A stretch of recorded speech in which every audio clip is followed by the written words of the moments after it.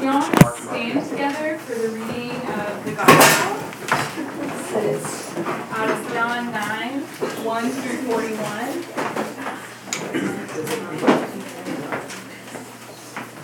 As he walked along, he saw a man blind from birth. His disciples asked him, "Rabbi, who sinned, this man or his parents, that he was born blind?"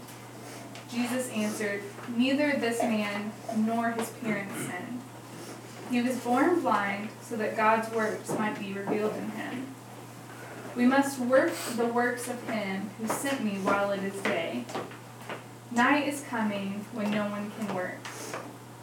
As long as I am in the world, I am the light of the world."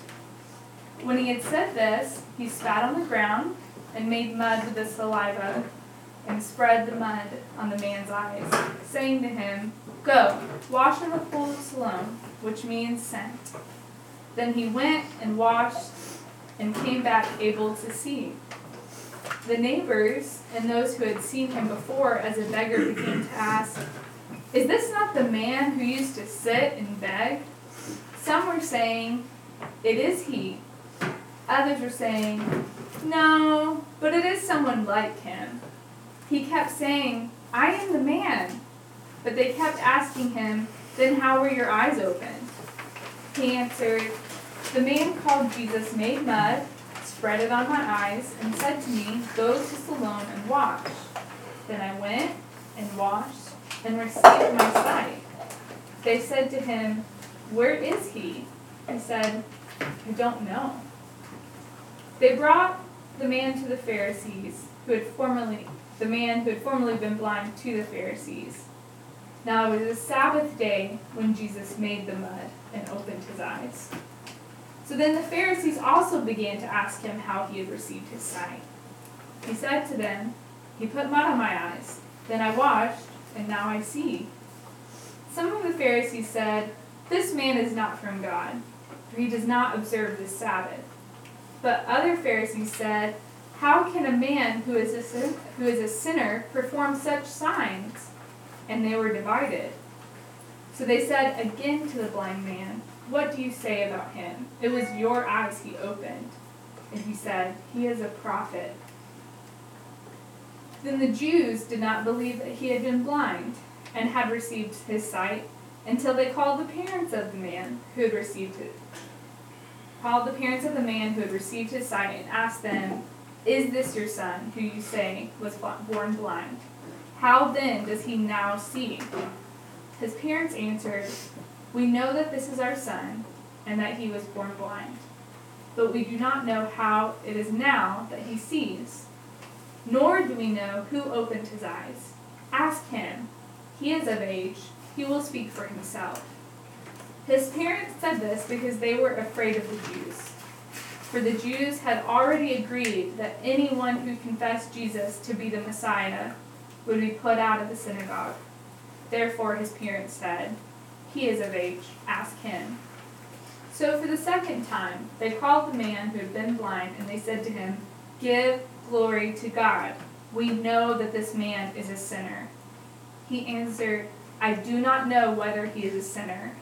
One thing I do know is that I was blind, and now I see." They said to him, "What did he do to you? How did he open your eyes?" He answered them, "I have told you already, and you would not listen. Why do you want to hear it again? Do you want to become his disciples too?" Then they reviled him, saying, "You are his disciple, but we are disciples of Moses. We know that God has spoken to Moses. But as for this man, we do not know where he has come from." The man answered, "Here is an amazing thing. You do not know where he comes from, and yet he opened my eyes. We know that God does not listen to sinners, but he does listen to one who worships him and obeys his will.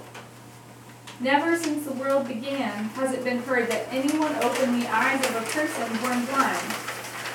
If this man were not from God, he couldn't do this." They answered him, "You were born entirely in sins, and you are trying to teach us?" and they drove him out. Jesus heard that they had driven him out, and when he found him, he said, "Do you believe in the Son of Man?" He answered, "And who is he, sir? Tell me so that I may believe in him." Jesus said, "You have seen him, and the one speaking with you is he." He said, "Lord, I believe," and he worshipped him.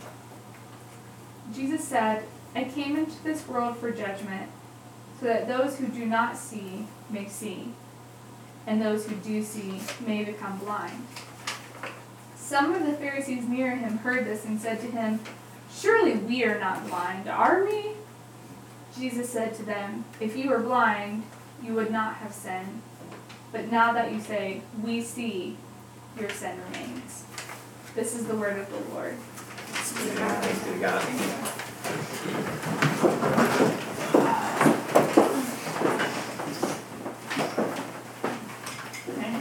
It's a little weird being on the other side of this.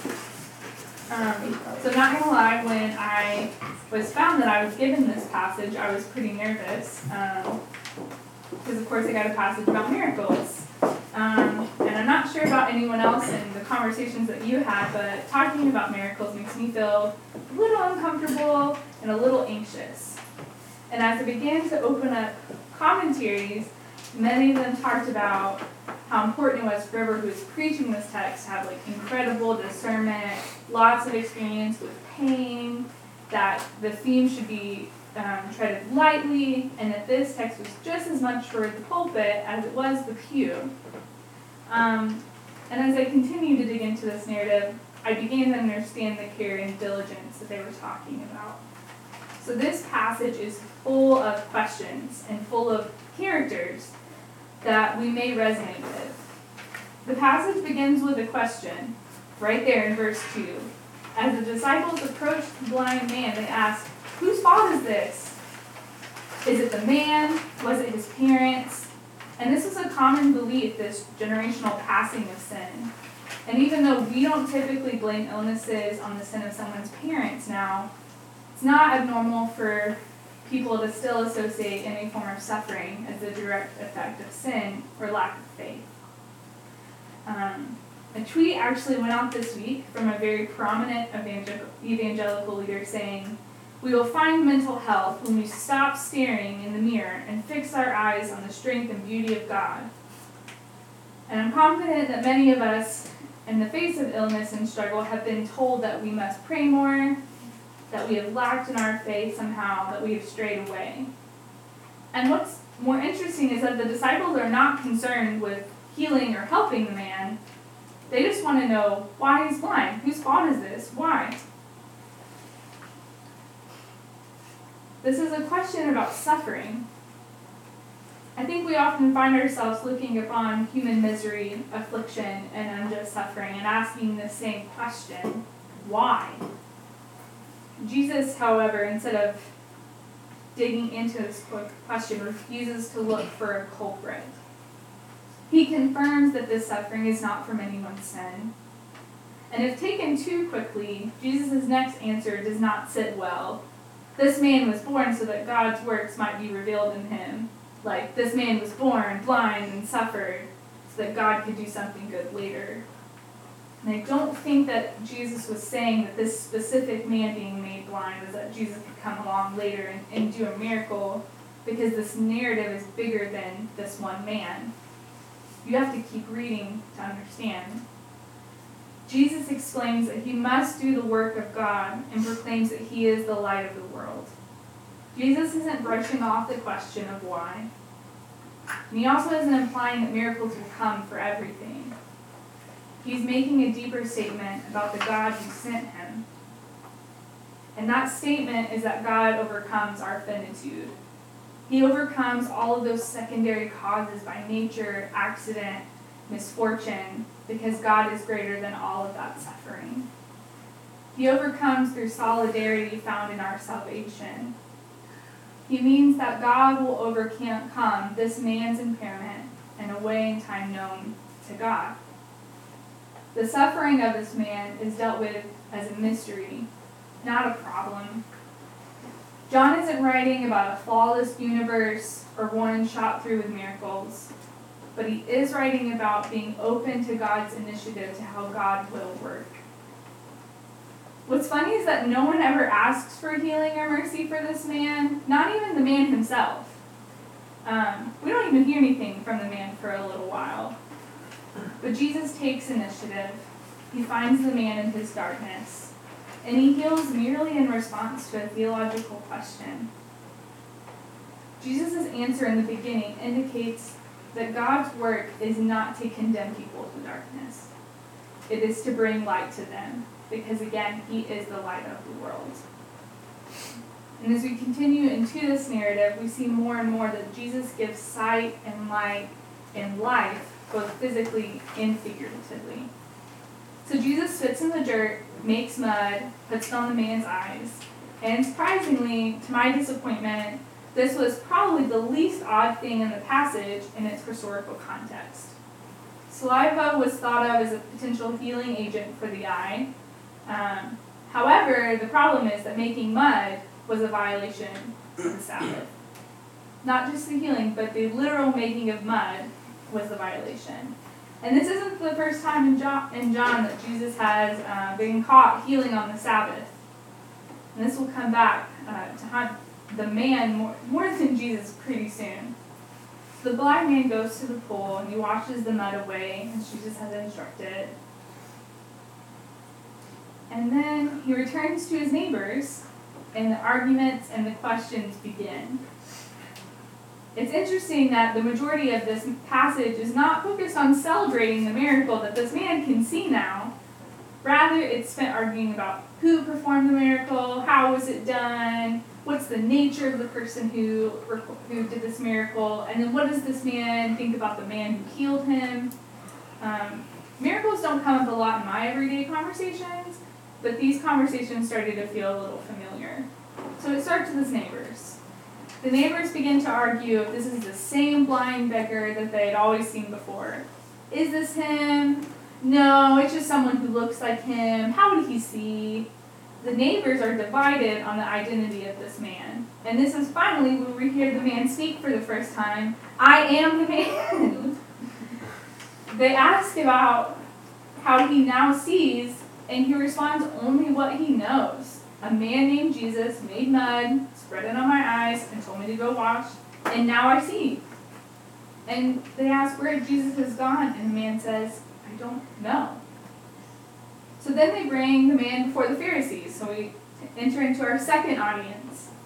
And this isn't thought to be out of hostility, but more out of curiosity, and this is a religious situation.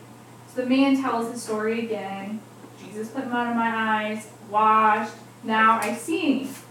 And the Pharisees' first objection is that Jesus could not be from God because he didn't observe the Sabbath. But then, just like the neighbors, the Pharisees become divided on this question because others are like, well, how could this man heal if he's not from God?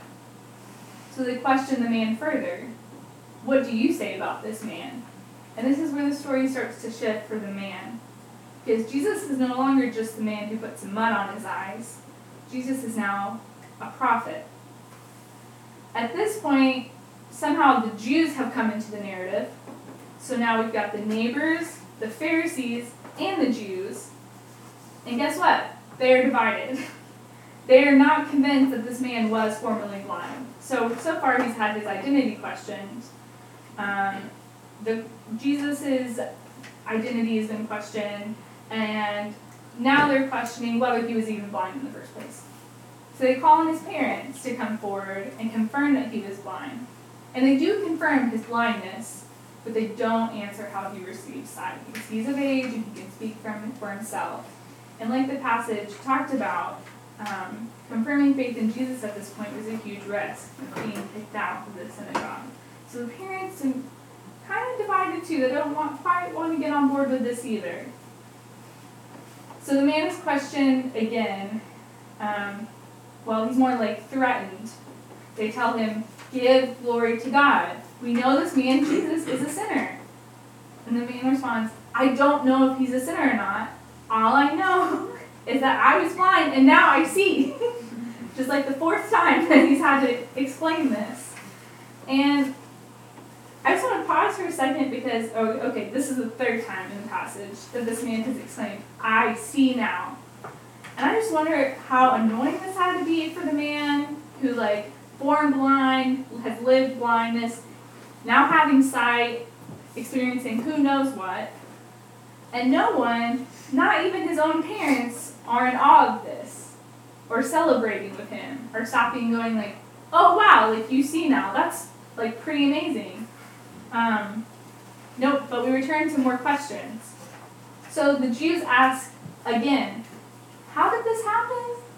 And he says, "I've already told you. Why do you want to hear it again? Do you want to become his disciples too?" And again, the man's story is shifting as he is claiming himself to become a disciple. But the Pharisees do not like this question. And it is thought that maybe the man asked it with a little bit of sarcasm, because he knows what's going on at this point. But the Pharisees ridiculed him and say, "We are Moses' disciples, but you are the disciple of Jesus." And the man responds, "This is an amazing thing. If this man is not from God, he would not be able to do this." And the final division sets in as they say, "You were born entirely in sin. You are trying to teach us." And they throw the man out.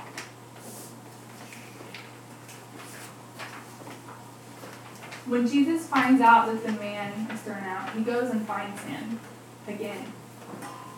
And he asks him, "Do you believe in the Son of Man?" And the formerly blind man continues to be open and receptive and says, "Who is he that I may believe in him?" And Jesus says, "It is me who is speaking to you." And the man says, "I believe," and he worships him. And Jesus then brings the story full circle, saying, "I came into this world for judgment, in order that those who do not see will see, and those who do see will become blind." And some of the Pharisees show back up and ask, "We aren't blind too, are we? If you were blind, you wouldn't have sin. But now that you say, 'We see,' your sin remains." Jesus confirms their blindness. And by the end of this narrative, those who are blind and those who have sight have switched. Light comes to those who acknowledge that life is darkness without Jesus. Darkness comes to those who without him claim that they can see. The connection between sin and sight shows that those who are guilty are those who fail to perceive and receive God's work of giving light and darkness through the work of Jesus. Those that are blind to the work of God because they believe the man is a sinner already condemned. They doubt the healing ever took place. They question the means by which it is done. They discount the significance for whom Jesus might be. They brush off the man's confession and send him out of their presence. They might have physical sight, but they are still blind. And again, I get uncomfortable sometimes with these judgment passages, but Jesus doesn't take initiative in judgment. He lets people pass judgment on him and thus themselves. Because the light is shining, it creates judgment in the very act of bringing salvation into the world. And Jesus is bringing that light to anyone who's responsive to him. So where do you find yourself in this narrative? Are you the undecided neighbors, the frightened and uninvolved parents, the Bible-quoting critics of Jesus, the disciples who wish to discuss human suffering but aren't really interested in healing, or the healed man who pays dearly for Jesus' blessing? And I wonder if these rounds of questioning feel familiar to anyone else. At what point do we start drawing too many lines around how God can work, and surely how God could not work? At what point do I start drawing too many lines? Like I said, miracles make me pretty nervous. Partly because I'm a skeptic, and partly because I'm just weary. Is it possible that God's doing works in the ways that we wouldn't have done it? Could God do works in ways that don't match our theology? Would we be open? Will we see it? The problem from Jesus' ending remarks is that if we say we see, but we don't, that is where the guilt comes in. And this warning comes to be cautious of becoming self-assured, to closing the mind to any further word from God, to become the possessors of the final truth with no need to listen to prophets. The blindness Jesus is calling out is not necessarily a giant blindness, but the little blindnesses that cry out for examination, the ones that demand explanation.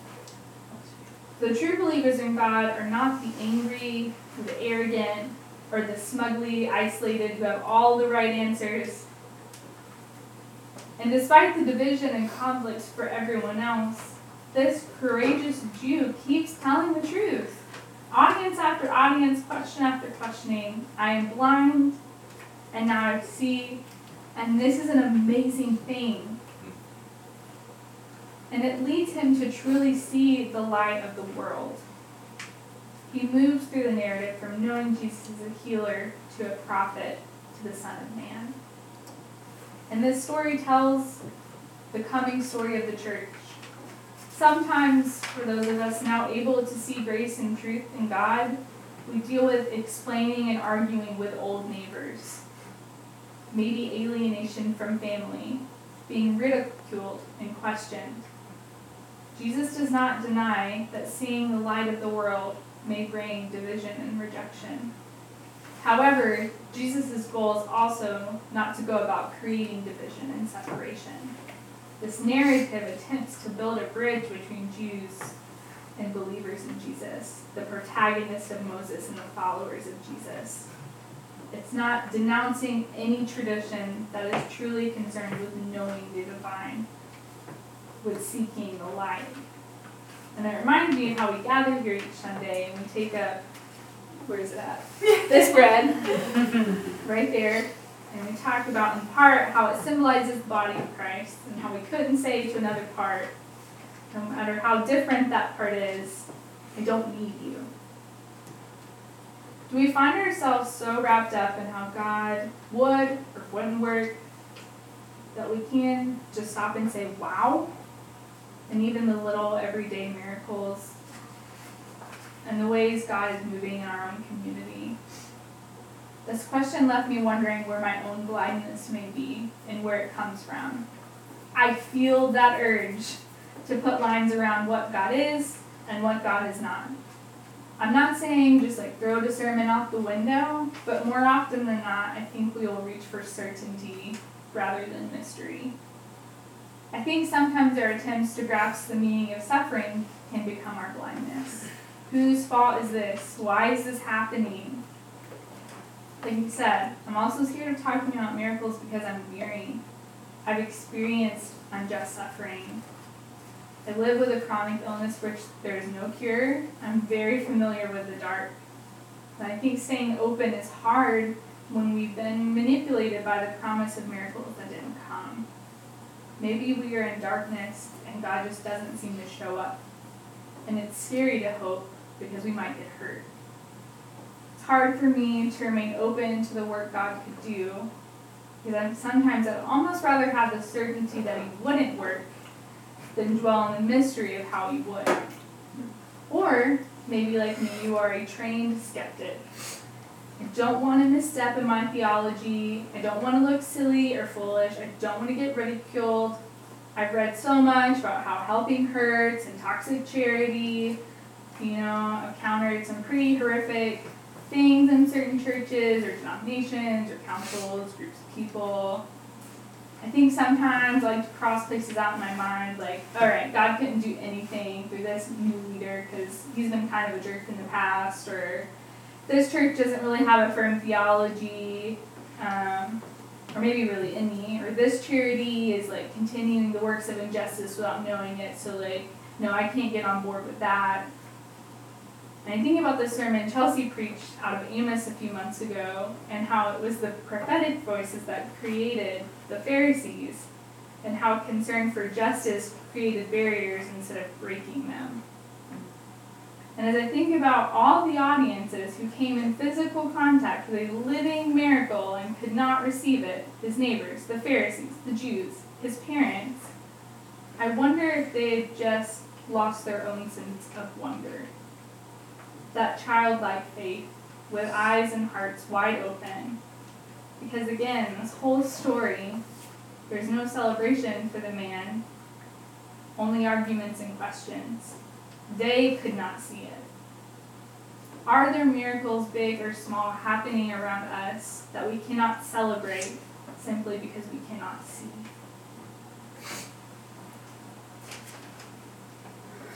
Again, I'll be the first to admit that there are ministries and trains of thought and ways of doing things that I've said, God does not work that way. And I'm realizing more and more that this posture may need to change, because this passage calls us to be open to the mystery of how God works, even if it's messy, unexpected, outside of my own theological categories or across any lines. It might be good theological intentions. It might be too much time in the dark. It might be brokenness. It might be straight up skepticism. But I think a lot of it comes down to a loss of wonder. The ability to be open to the mysterious ways God works. The ability to release certainty and embrace our very own great and mysterious God. And as we approach this Lenten season, I hope that we can hold on to this sense of wonder as we approach the dark death of Jesus and wait for the resurrecting light of the world, so that we too can look at the resurrection and the community and the world around us and say, look at what God is doing. This is an amazing